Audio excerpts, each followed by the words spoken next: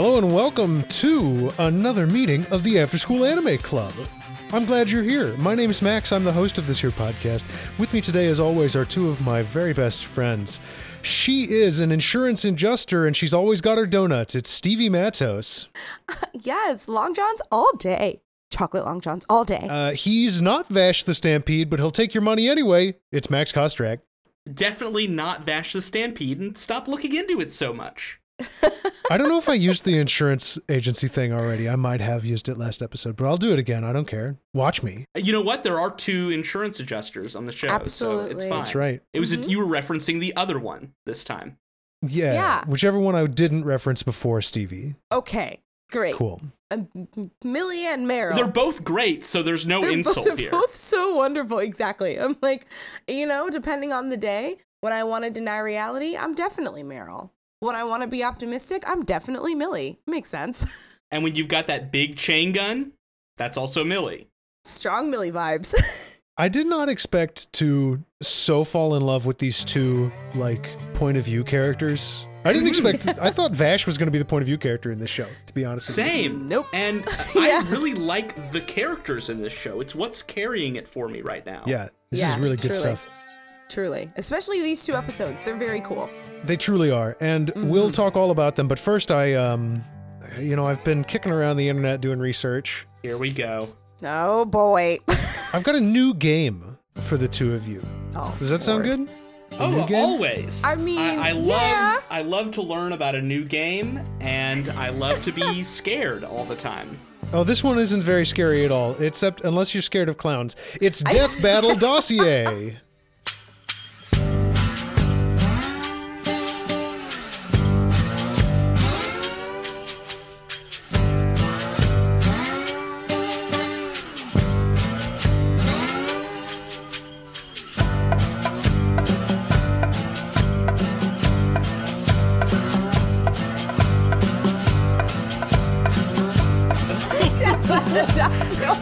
We're all afraid of clowns. Everyone is afraid of clowns. It's kind of like, look, I believe that there are some things about people that are true. Okay. Everyone's a little bit gay, and everybody's afraid of clowns. Just a little bit. Everyone's a little bit afraid of clowns. Everyone's a little bit gay. You can keep that kind of anti-clown propaganda off of this podcast. Thank you very much. I didn't say a lot. I said a little bit. I said a little bit. Okay. So they'd be All right. surprising well, you're the one, okay? You're the one who's getting married to a clown sooner rather than later, so kind of sounds like an own goal to me. He's a good clown though. He can do he's a good clown. magic clown. Okay. Yeah, he's a magic clown. All clowns are very good clowns, but he's a magic clown. So That's cool. Wait, no, hold on. Is he a clown that also does magic, or is he Correct. a magical clown with abilities that are supernatural? Well, honestly, it's a little bit of A and a little bit of B. He is in fact, this is not a podcast about my partner. Yeah, no, he is a clown whose entire act is like a clown who does magic tricks. But we are good. pretty confident that he is part of the Fae, because as Chicagoans, he manages to always find a parking spot and less than a block away from his house. That's deep magic. I know. It is deep magic. He has literally got a pact with a god somewhere, because he never finds a parking spot. Stuff. No, he's magic. Here's the thing. Your fiance's list of powers is very long, and so is the list of powers that I generated for this game. This is called Death Battle Dossier. I went on a website that I find odious and hateful called the Versus Battle Wiki. What is this? Because you hinted at this, and if it's what I think it is, I'm mad. Wait, like Instagram versus? No, it's Okay. It's we'll call it a collective fiction project. To categorize and sort all of the superhumans in film, television, video games, etc. The power scalers are at it again. My least favorite aspect of anime analysis. The hundreds upon hundreds of thousands of words written on this wiki scare the living daylights out of me. I'm gonna need these people to get hobbies. This is some people's whole lives. Yeah. Who's gonna win? Is it Goku or, a fucking Scooby-Doo? Right. Well, that's Goku. Scooby-Doo, because he exposes Goku's tax fraud. That's valid, honestly, true. I was gonna say Goku because Scooby-Doo wouldn't want to fight, but he'd just win by Well, then they would have an eating contest. We're just writing fan fiction on the show. Wins. Guys. No, now we're gonna get into it. We're gonna end up on this site if we keep going down this hole. Play the game, Max. What do we need to do? Okay. Here's the game. I have perused the Versus Battle wiki to find characters from anime whose powers have been calculated for the purpose of seeing who would win in a big fight. Mm-hmm. I will describe a character's powers and abilities using the taxonomy of the Versus Battle wiki. You have to tell me who I'm describing. Okay. I think I can do this. Because we are recording this on the beginning of International Clown Week, this game will begin and end with an anime clown. Okay. Two clowns enter. Two clowns leave. I really liked doing the lightning round type stuff with Riley last week, so I think I'm going to ask you two to pull up your Discord window and type in Buzz. Here we go. Okay. And get fingers on buzzers. Pasted. So what I'm going to do is I'm going to start slowly revealing powers. Okay. If you buzz in, you will stop. I will stop and call on the person to try and guess. And you only get the one guess. Okay. We're beginning and ending with anime clowns. Okay. So number 1. Almost said the dude's name out loud like a freaking dingus. Number 1. Damage reduction. Takes 1/4 less damage from super effective moves. So there's a hint. Okay. Status effect inducement. Force field creation. What? Okay. Power mimicry. Oh, yeah. Oh, that's Stevie. Is it Mr. Mime? It's Mr. Mime. Oh! He's an anime character. He is an anime character. Unfortunately, he's Ash's dad. That's canon. What? No. No, it's not. Ash's mom has a pet, Mr. Mime, and it's just very weird because Mr. Mime is like a person. Yeah, because Mr. Mime's look like little guys, just truly little guys who eats out of a bowl on the ground. It's really weird. It's really weird. Okay, number 2. This is not a clown, but this is from an anime that we have watched. Okay. Okay. Immortality. Doesn't age anymore and will live on even after the end of existence. Super genius level intellect. Oh. Breaking the fourth wall. Okay. That's Kostrak. I can't remember her damn name, but the mad scientist from Tenchi. What's her name? That would be Little Washu, yes. Am I correct? Yes, correct. Okay, that's Little Washu. Washu. I'm not going to forget that again. I couldn't remember her name, so I was like, I can't hit Buzz. I don't remember. Fuck. Let's see. So it's 1-1 going into the third question. Okay. Prepare yourselves. All right. I'm ready. This is also from an anime we've watched. Okay. Superhuman physical characteristics. Genius intelligence. Techno-magical object via supercomputer. Smoke. Oh, yeah. Oh, that's Stevie. Is it Ryoko? It's not Ryoko. What? Max, would you like me to continue? Give me one more. Okay, smoke manipulation. Wait. Oh. Vapor manipulation.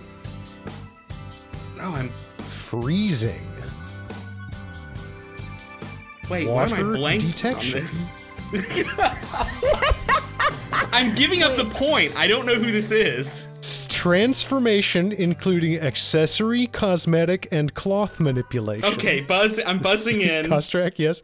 It's Sailor Mercury. That's correct. It's Sailor Mercury. I can't believe it took me that long, but for some reason, the vapor threw me off. That's what it was. I don't know if we've seen that. She did the vapor in one episode. Yeah, the bubbles, I was thinking bubbles and water, but yeah. No, it makes total sense. I was being a foolish. Were you being a clown? A little bit. Okay. Always. 2-1 Kostrak going into number 4. Okay. Prepare yourselves. All right. Superhuman physical characteristics. You're going to hear this one a lot. Okay. Self-sustenance. Type 1. Can breathe in space and underwater just fine. Astral projection. Duplication. What? Regeneration. Intangibility. Flight. Okay. What? That's Kostrak. Is this Ryoko? This is Ryoko. Yes. I couldn't remember the cloning, but the intangibility, the breathing in space when she's over Tenchi, and Well, my thing was, I was like, wait, is this somebody we've seen, or is this like somebody we hadn't? So I wasn't sure. Oh, yeah. Sorry. Well, I apologize. The non-clowns are all from anime we have seen. Oh, okay. That helps. So that is Good the rule governing my strange behavior. Got it. 3-1 Kostrak at the moment. Okay. Going into number 4. Prepare yourselves. Okay. Superhuman physical characteristics.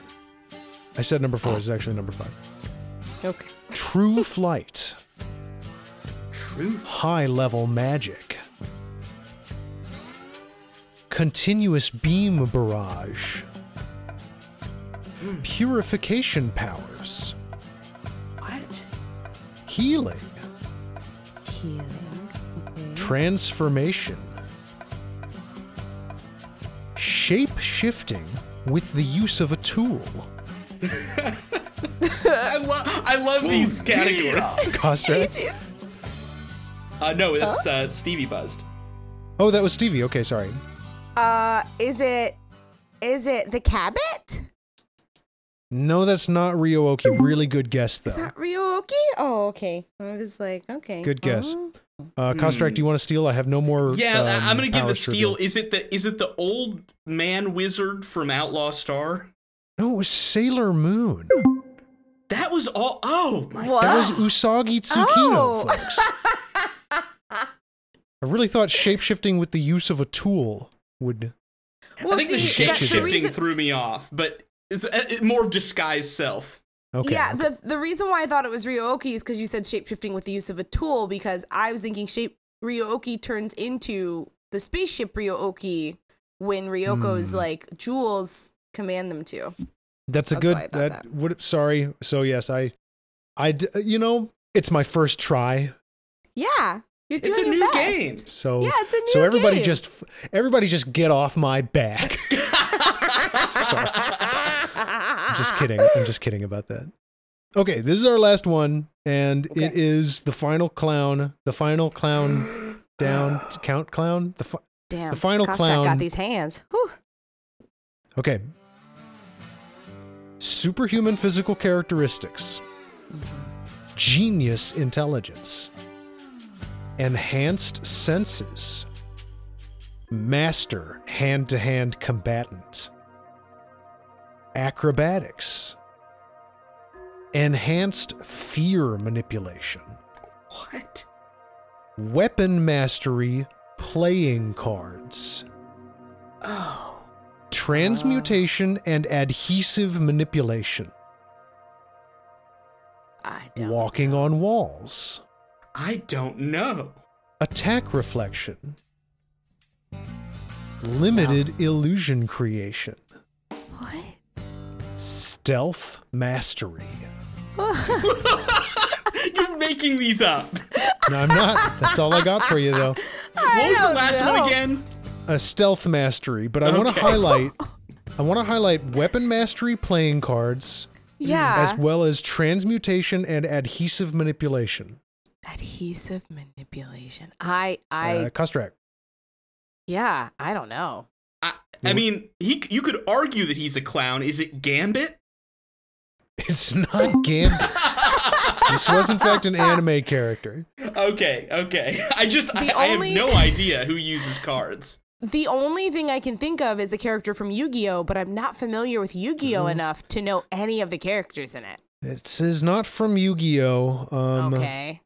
Okay. You'd be looking to a shonen combat anime created. I think I know who this is, but I don't know their name.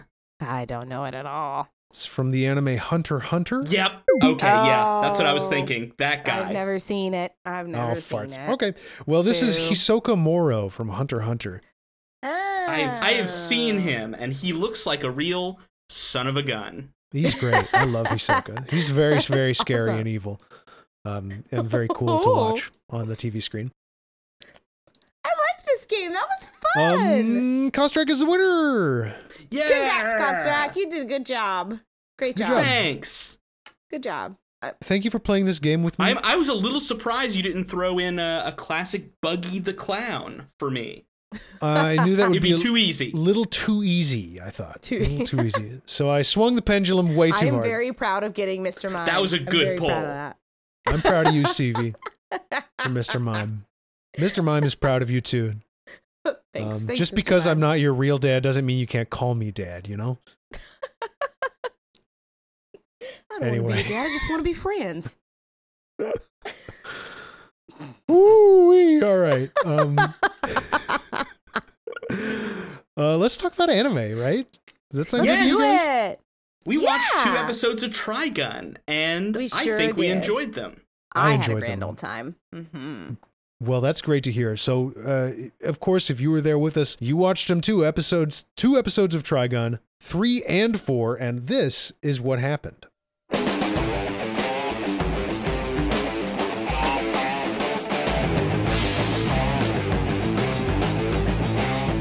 Episode 3, Peacemaker, opens on a very tense afternoon cocktail, over which Vash reveals to a new friend that he's looking for the famous gunsmith, Frank Marlin, who just so happens to be the aggressive drunk sitting across from him.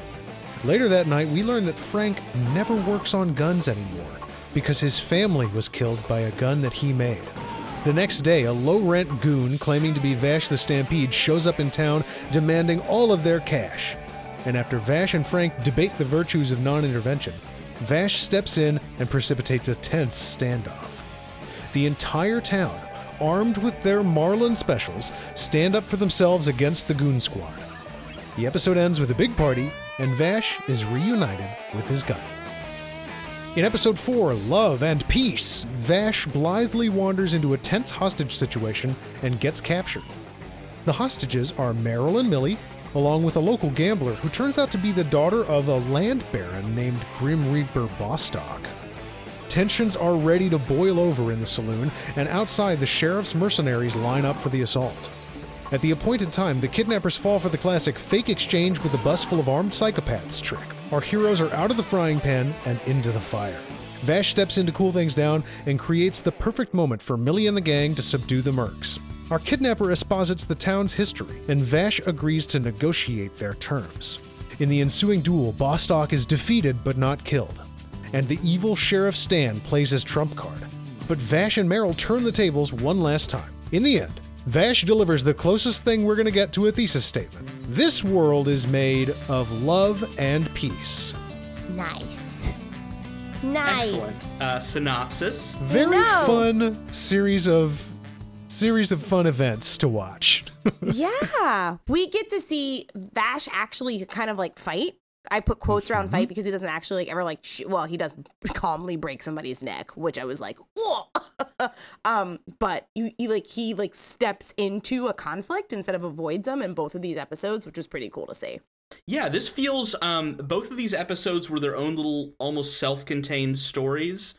Which I know is a big part of Trigun, and I think I enjoyed both of them quite a bit. I think I really liked that first one with what was his name? Frank. Frank Marlin. Yeah, and the gunsmith. I found that to be really fascinating, and I like that through these stories I do, with each one of them, feel like we're learning and starting to get more and more of these hints about who Vash really is.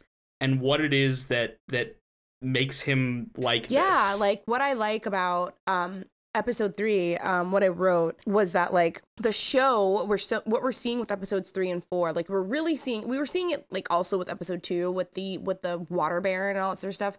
But like I love how Trigun it's about Vash the Stampede, but it's actually also about how Vash the Stampede affects and is affected by the people of the world he's on. I like how everybody in it, even Vash, I mean, obviously all the characters are relatable, but the ensemble is just really, really strong. And I like how it's set up, the story is always set up that Vash leaves with more than that he came with, and the people also leave with more than what Vash came with too, you know, which I think is really cool. You know, because it shows you more about who Vash is and what he strives for just through his actions, which I really like. Same. And again, at odds with this like killer awful reputation that he seems to have. And like the comedy that comes out of this, the fact that the insurance people will not believe that he is Vash because he is the way that he is. The opening of episode 3 is my favorite because Meryl is literally like, I will not believe that Vash the Stampede is Vash the Stampede until I see Vash the Stampede. And then Millie's like, hey, Vash. And Meryl's like, nope, that's still not Vash. Like, just dead ass rejects reality for the sake of her own like personal narrative. I was like, you better compartmentalize the hell out of that, baby. She literally says to Millie, he waved at you because you waved at him. Anyone would have done that. When Millie specifically went, hi, Vash, and he said, oh, hello. Just constructing our own realities here. Completely in denial about this. Super in denial. But it's really funny to me. I found that hilarious because she started doing it in like she started doing it in episode 1, truly. She started doing it at the beginning and she just won't. It's like this long bit that she will not drop, which I find to be very funny. I do wonder how long they can keep I was just about to say is this the whole show of her not realizing that this is actually Vash the Stampede? Oh man. So I want to talk about how great the voice actor for Frank is. Like real quick, especially at the beginning of episode 3, because we're all actors, have been actors, act in some capacity on this podcast. Not on the podcast, but in general. But to be drunk is really hard. Yeah. There was and coherent. Go ahead. And coherent. I understood every word he said. Okay, I'm proud of you because there was one point where he said something and he was absolutely unintelligible. I can't remember the point, but he slurred really bad and I was like, what? What did you, Frank, my dude? But no, he is wonderfully coherent 99% of the time to my ear, 100% of the time to Newland's. Amazing. Yeah, kudos to him. I mean, that's tough to do. That is real serious skill, and I'm certain that took some time to really get right. Now, that voice is used while Frank sort of drunkenly assaults Vash at the beginning of this episode. That was very weird. And it goes on a little too long for my like he starts like asking Vash for a drink and then he latches onto him to the point where his legs are wrapped all the way around Vash, who is like scrambling and trying to get away and being like, no, stop this. And a crowd is just the crowd forms. Now that's kind of funny that a crowd forms to watch this. Yeah. And also that Meryl and Millie happen to be walking by, and Millie's like, "We should really help," and Meryl says it's none of our business. And Vash is audibly shouting, "Insurance girls, please help me! Help me!" I was like, "Damn, the bystander effect is so real. Look at it in action, very real. Right there." I was just like, dang, I saw that and I was like, I agree. I felt like it went on a little too long for me, but it was because it was just more like, okay, well, where do we go from here? From a comedy standpoint? Yeah, I was like, what is this? It was funny, like the first, like when he finally like glomped him completely, man, glomp. Do the kids glomp anymore? I don't know if the kids still glomp. This is an anime podcast. We're going to have to talk about glomping at some point. Your kids... to the kids glomp. This is that era, actually. Yeah, oh, it is. It is. Hell yeah. But like, I was like, okay, a good glomp. But then it was like, it didn't go like anywhere else. And I was expecting like maybe like a peeling out of the person, out of Frank, but it didn't happen. But it was okay. No jump cut to Vash buying him a drink. Yeah. Yeah. Oh my gosh. He agreed to it. On the subject of drinks, I like how all of Kentucky bourbon just managed to make it into space. Mm-hmm. or after the apocalypse or whatever the fuck is happening. Yeah, again, no idea what the setting is. I know. We had wild turkey. What else did we have? We took some screenshots. Old Crow. Spelled C-R-O. Old Crow. Okay. And then there was like a Scotch I did one. see a Jim Beam in there somewhere. Yeah, I I thought I did too. And a lot of times in anime, you'll see like the McDonaldization of brands, and they're not doing it here. They're just brazenly like, here are the names of these alcohol, even if we did misspell them a little bit, clearly on accident. Yeah. But I thought that was pretty cool. I was like, okay, Kentucky's repping. Let's go. Outlaw Star had West Virginia Spaceport. Now we've got just Kentucky bourbon. Let's go. I loved that. It was so great. It was so dope. All of the anime creators in Japan listing off the states they know. And whether they make alcohol there. Yeah. Yeah, absolutely. Texas? Probably. I don't know. Jesus. What's Houston? I don't know. Use it. This is, I thought, it was cool to see like the show developing a philosophy also over the course of these two episodes. Like the moral situation in episode 3 is a little complicated for, a cartoon. With Frank, who, the town is so safe that they don't have to have a sheriff, but that safety came ultimately at the cost of Frank's family. Yeah, the message is a little muddled here with the ideas of like pacifism and equality against the side of maybe everyone should be armed. Yeah. Like maybe everybody. In the modern perspective, the gun message isn't resonating so well. Yeah. But the sort of the equality piece. And sure. When I see creations like this, and I can tell that even when there are stumbles or things that don't age so well, to me it is always heartening to see that there is conviction behind it. Yes, absolutely. And I feel like some animes or like some media you see and it's just like, we're kind of like muddling our way through here. Well, I do feel like Trigun, as we move through, has something to say, and it has something it believes. And I think regardless how the gun thing hits you, what it's really getting at is that this whole episode is kind of about the bystander effect.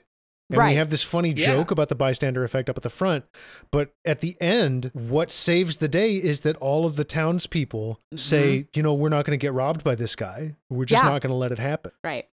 And then he can't fucking do anything about it. Or he tries to, but they fuck him up or something. I forget how. Yeah, they try to. Yes. They try to, and it's like, what it is that Frank finger guns him in the back of the head. Frank steps in. Yes. And I do love that reveal at the end where both Frank and Vash are completely bluffing. Yeah.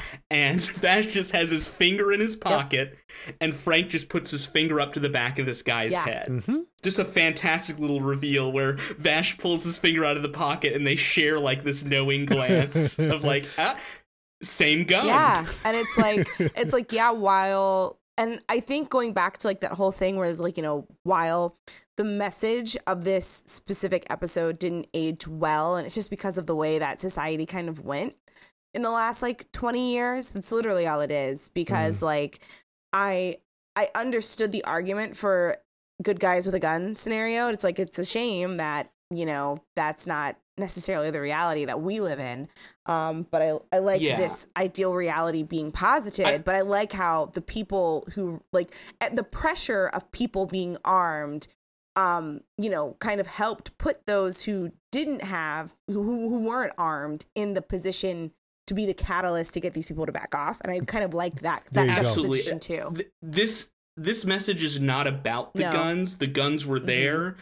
To Newland's point, this is absolutely about the bystander effect, and it's about these people standing up. And that's why the message, and why this still, despite guns as they are, has aged pretty well, I think. Yeah, because everything you just said. Because it's still saying something. Yeah, because it is still saying something. Because it's like, you don't need necessarily a gun in order to protect yourself. Community can help protect you too. For sure. Yeah. Let's talk about Vash's shoe knife. Oh, yes. This shows up in both episodes. Didn't show up before. No. Very cool, I love right? It. I love useful. it. Everyone should have a knife that pops out of the tip of your shoe. I also love how when he busted the flat tire, they all acted like they had been simultaneously been punched in the diaphragm. They were all just like, "Ah!" Like they were. It did kind of completely fuck their plan it immediately. did. Like all the money was in They there. were so upset. They did not have another No, car. it did not. The reaction was so big, though. I was like, "Oh my god, you don't have a spare in the trunk?" I feel like the thing that's happening anytime in almost all of these episodes is that Vash is what happens when you're playing D&D and you have like a level 20 legacy character running like level 1 campaign material. Yeah. Yes, For whatever reason. dodging bullets. He's out here and he could fucking unload on these guys and take them all out immediately. But he's just challenging himself to use the fewest number of in-game actions possible to resolve every situation. Yeah. And just do the rest by like inserting himself strategically. It's really interesting that way because understanding, I think, Vash as an extremely powerful gunslinger, I think all the situations we've seen him in so far could have been instantly resolved with him pulling out his gun. But what I love about it is that since it's part of Vash's character to not use violence and actually totally greatly dislikes it, right? Like he's talked about how, and we see this in episode 3 when the mayor, right? Because the daughter is like the daughter of the mayor who was like a horrible person. Isn't he the mayor? But point is, that's episode 4. No, he's not the mayor. He's just like he owns all the land in town. Yeah, they call him the Earl. Yeah, I think. and so like when he's shot in the shoulder, like Vash like obviously just bursts into tears. But he also says in episode 1 that he doesn't like blood. Like so it's also like, right, that turns into the concept of like learning, being really people who know how to fight, avoid violence as often as possible. And so I like how we see that's an active choice that Vash makes, is that he chooses to be nonviolent because he knows, there's this implication that he knows how powerful he is and that he's more powerful than anybody who stands up to him. Mm-hmm. So, yeah, which I think that's very cool. He would be kind of bullying these guys. Right. If he actually started like attacking them straight out. And episode 4 is interesting too. It's kind of like a bottle episode. Mm-hmm. Which I didn't expect. Max, you pointed out there's some like noticeable drop in animation quality for this one. Yeah. I don't know what was. I'll post a couple clips and things like that, but really there was. It felt like the quality of animation. I don't know. Could be a budget thing. They passed episode 3. Could just be that they didn't have the resources they had or the time they needed to do this, but. There's a significant, in certain scenes, drop off here where it's just like fewer frames and just the rotation of cells and some real shortcuts. You can tell that they were probably working on a tight deadline. Under the gun, one might say. One might say that. I did like the cavalcade of problematic bachelors that the sheriff generated out of nowhere. This group of mercs. I said, why do they all look like they were stitched together by Dr. Frankenstein? Like 3 of them didn't even talk. Like 3 of them just groaned in various pitches, and at least one of them had like Ozzy Osbourne's tongue or something. I was like, what is going on here? Is somebody please stop licking your guns, villains. If you're trying to come off as unhinged, licking your gun, it's not the power play you think it is. It's not. But like, it looks so weird. They have this, like, if I may, like PS1 energy. Like they all look like they're built to optimize the number of polygons on a display. Like there's the guy who's just an egg. There's the guy with like the big shoulder pads, that kind of thing. Yes, it was. They looked and sounded so ridiculous. I was like, they were like mercenaries, and they were like, and I was like, please stop. That's the worst sound. Why? I'm also very offended that the rich girl's name was Miss Stephanie. As that is my government name, I was like, she is a Miss Becky at best, and she's doing me dirty. That was offensive. She deserved. Number 1, I love the term government name. Number two, I completely agree. I also did not like this character. No, she was very annoying. Partially, I think that some of the line reads did not come out great, but also like just the character. No. A lot of the maybe I just don't like hearing the word daddy that much.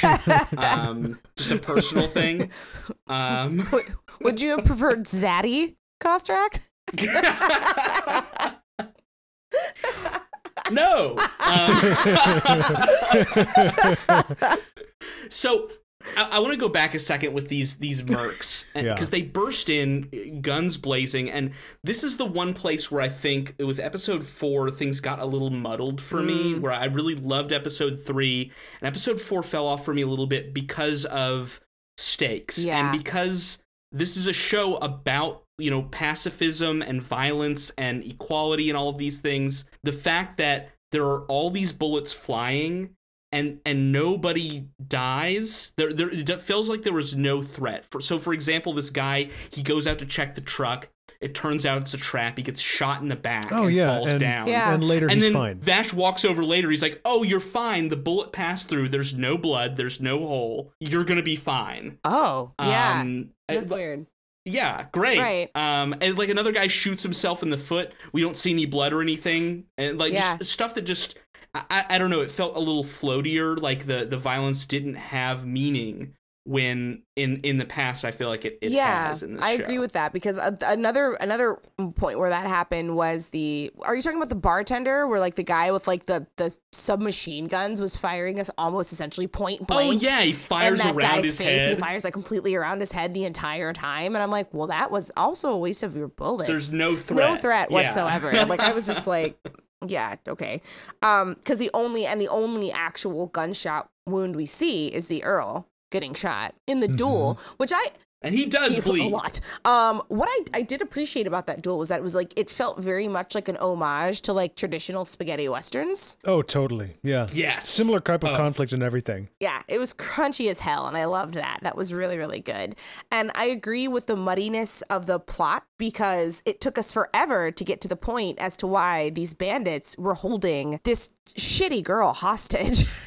like it's utterly shitty girl hostage, when in reality, clearly the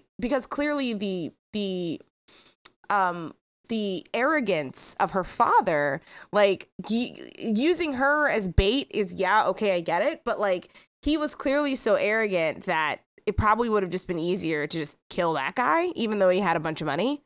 Because that was the person they had beef with, not necessarily his daughter. But she was clearly being used as the next generation of rich people to be better kind of thing. And I was like, yeah, she's still fucking Becky. I don't give a fuck. She sucks. Exactly. Yeah, that never tracks for me. I think, the thing here is there's a really solid plot in this episode somewhere, I feel like, with the idea of this guy who, like, the bandits coming to get revenge and not like the twist and the shakeup. But I feel like, again, they kind of got lost in this because there is the rich man and his daughter, but there's also this secondary layer of the bad sheriff. Oh, yeah. That I feel like there's 3 plots here. Yeah.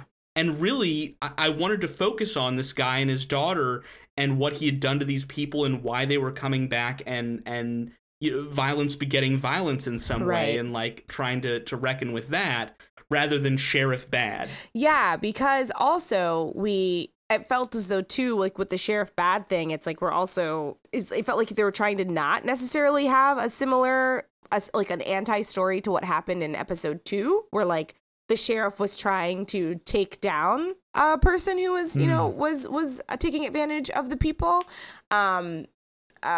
with Marianne being undercover. Yes. Yeah. But I was also like, well, you could just not have the plot since you've already explored this avenue.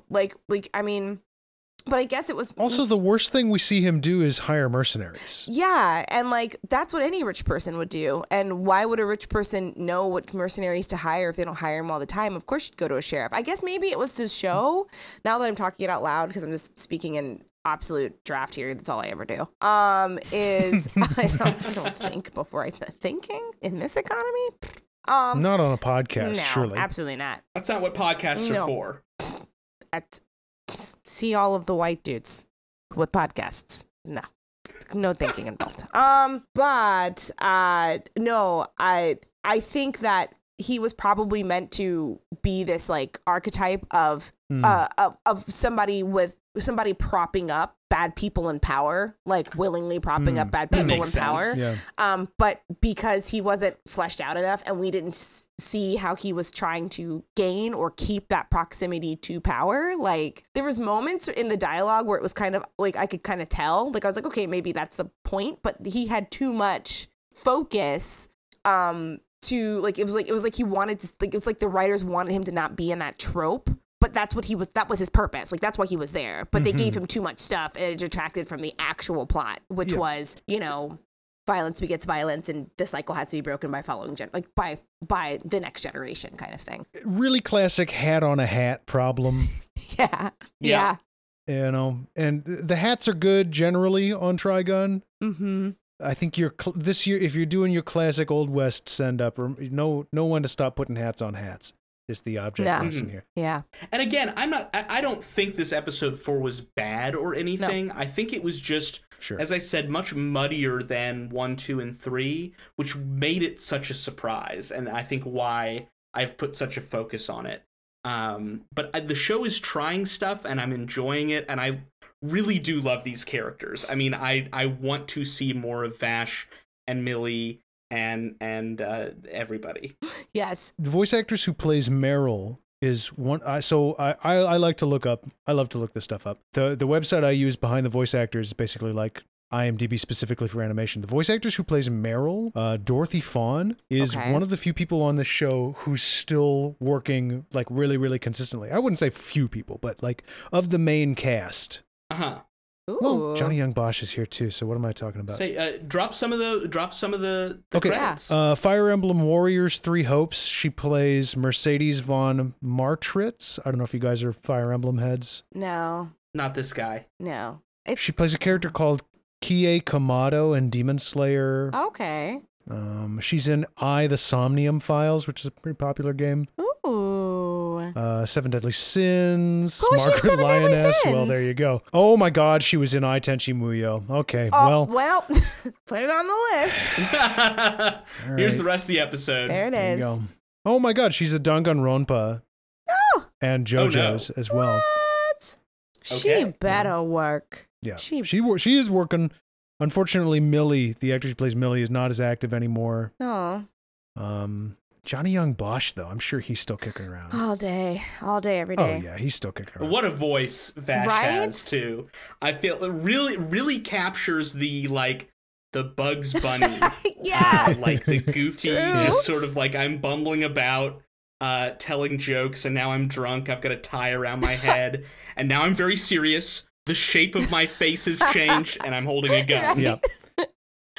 Oh. Even when he's serious, he has this kind of dreamy quality to the voice. You know, this kind of like head in the clouds type sound. Mm-hmm. Yeah. To speak to that a little bit, I love that the episode preview. Oh yes. At the end of every episode is essentially him reciting a poem. I mean, really just like hamming it up for the next episode, and I love it. I think it perfectly fits what they're going for. I love that he knows that he's a pretty boy, but he also knows that he's bad at being a pretty boy. Like, like he tries to be like, he's like, I know that I'm pretty, but he's also a horrid flirt. And so he tries to like get by on his looks, and everyone's like, you're disgusting. Stop it, Vash. You're a weirdo, You're bro. so weird.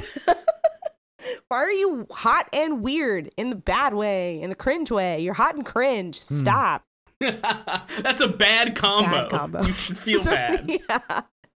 Y'all. Also, stop trying to look up people's skirts. All the time. That sucks. Stop trying to look at people's skirts. What was up with that? Calm down, bud. Yeah. We were all disappointed by him in that moment. We're trying to sympathize with you as a character. We really are. And you're being a lecherous, gross. Stop it. No.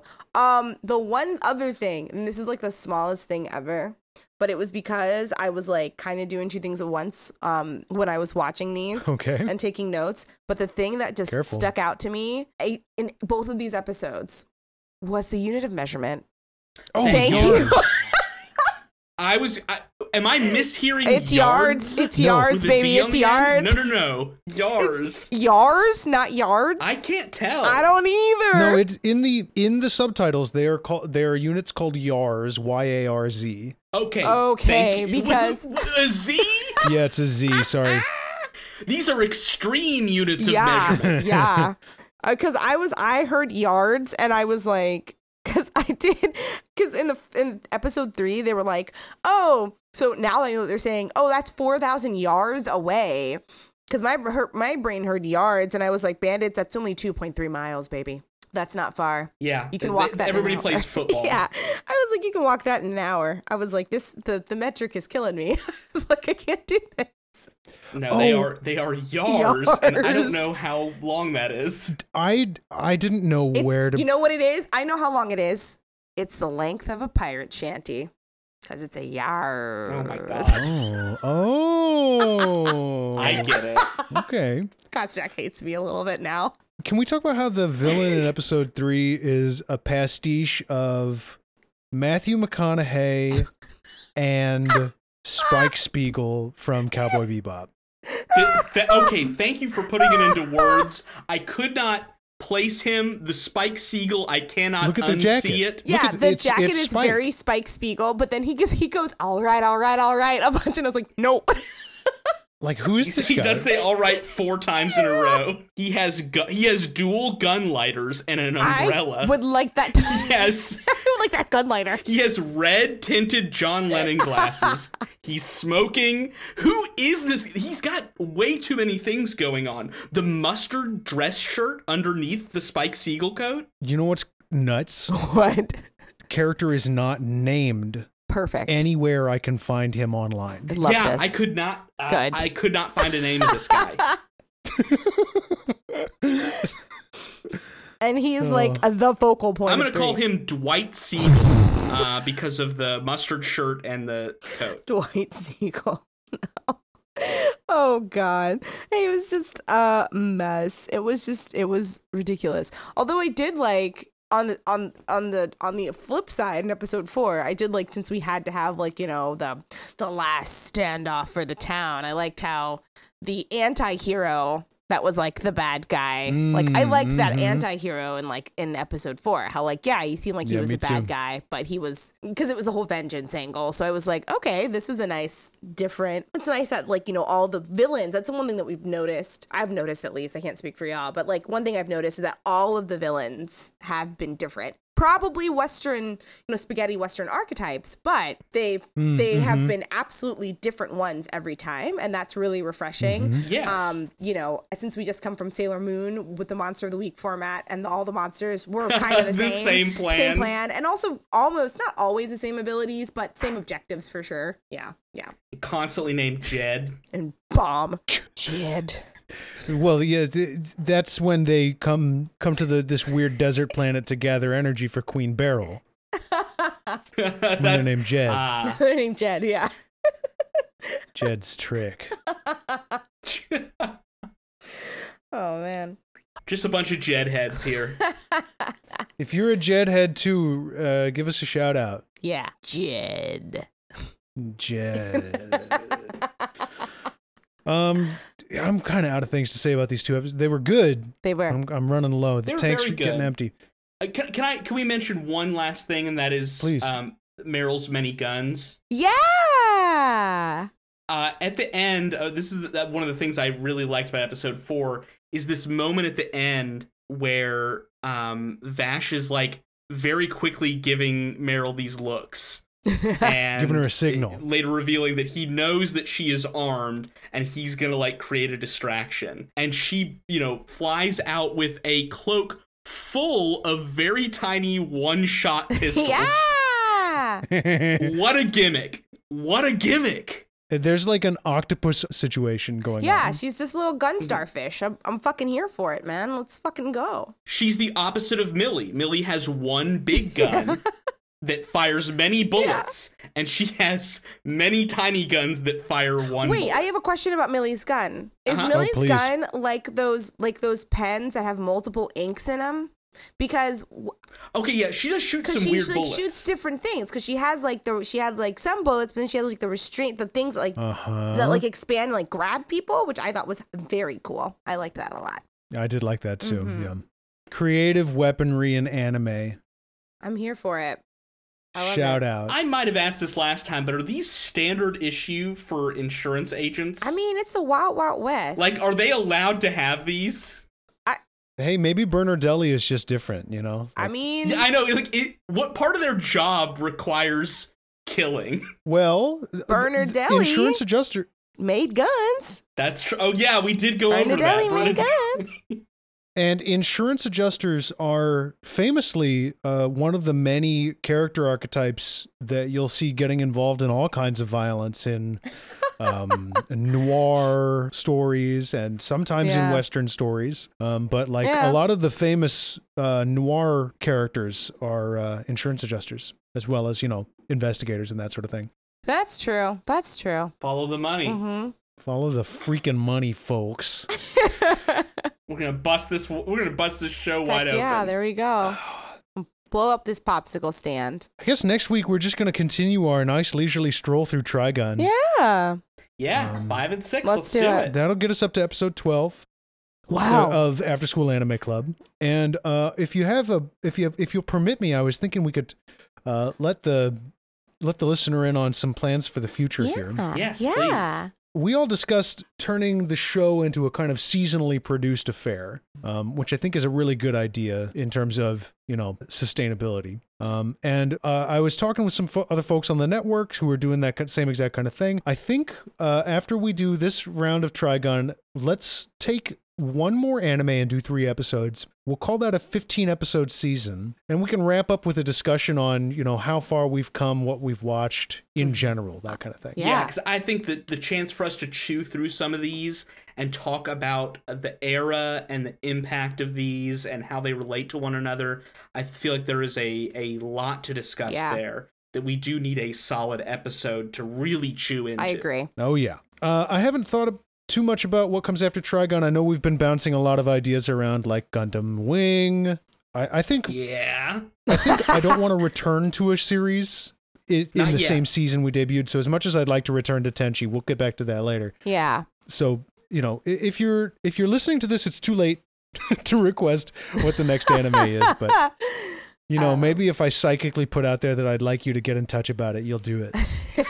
We'll see. I'm trying to anticipate our needs. I'm trying to think if there's like something from this time period. There's a genre that we haven't like done yet, because we've done Magical Girl. We've done now 2 space westerns. We've done a harem. I'm trying to think what else we haven't touched, because my DJ mine was immediately like Escaflowne. And I'm like, girl, that's a mech in space. Mechas. Yeah, it's true. We've done space, but we've not done a true That's mecha true. yet. Is it time for Gundam Wing? Do you want to do Gundam Wing, Kostrak? Sound off in I've the never chat. watched Gundam Wing, man. and I know it's very good. It's really melodramatic. It's an excuse for me to watch a very good anime. It's very good. I would go back and watch it to see what I thought as like little me, like what she thought was like serious anime, because I bet you it's melodramatic as hell, you know? Like I bet you it's so fucking melodramatic now. And maybe it is. Maybe I don't. That's the gift that we give to ourselves. Yeah, maybe. I mean, also it's about child soldiers, so maybe it's not that melodramatic. So. One of the main characters from Gundam Wing was was listed under famous anime clowns during the search that I did prior to this episode. Oh, right, that's right. There's a clown? Yes, Troa is in fact a clown. Yeah, Troa Barton. He is found in a circus. He is a clown. Yes, he's literally a clown. Yes. Huh? Why are there so many anime clowns? Clowns are great. I love clowns. Send them in. Send in the clowns. Yeah, send them in. Send them on in. Come on in, clowns. Just come on down. Bunch of funny guys who clowns. like I hate to break it to you all, but they're already here. Welcome to the Anime Club. Okay. All right, I'm going to do the ending bit. Okay. Ding dong.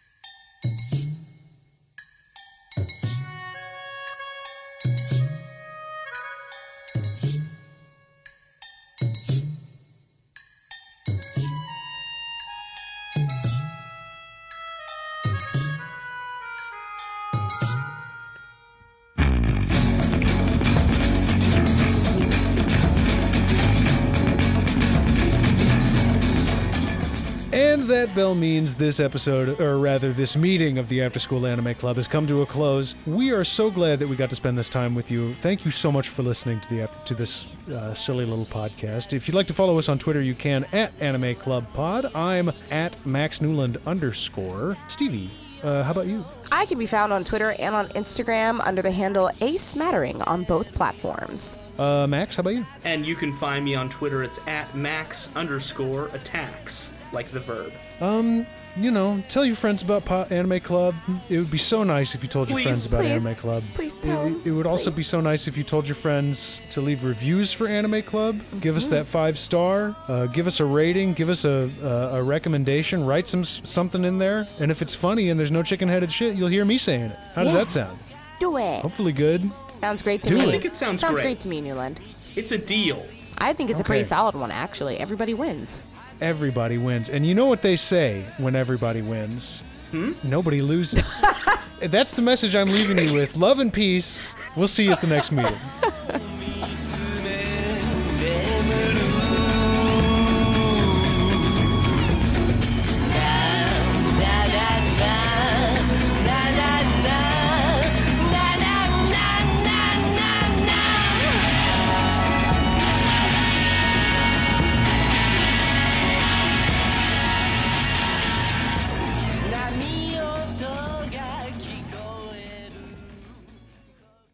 You know, Tony, What's up, Roma? I want to learn about a lot of shit. But Roma, you don't have the time to learn all of the shit. There's too much shit. I know. But you know what? What? You could learn more shit in very quick ways. Yeah? Yeah. You got a lot of friends, and your friends know shit. And your friends, they could probably just yell shit at you in like 30 to 45 minute intervals, and then you can acquire an approximate knowledge of all of the shit, and then you could know all the things. But how? I don't know, probably like a podcast format. You know what? Yeah, let's do it. You can listen to the Hyperfixation anywhere that you listen to podcasts thanks to the Moonshot Network, and acquire your new Hyperfixation with me.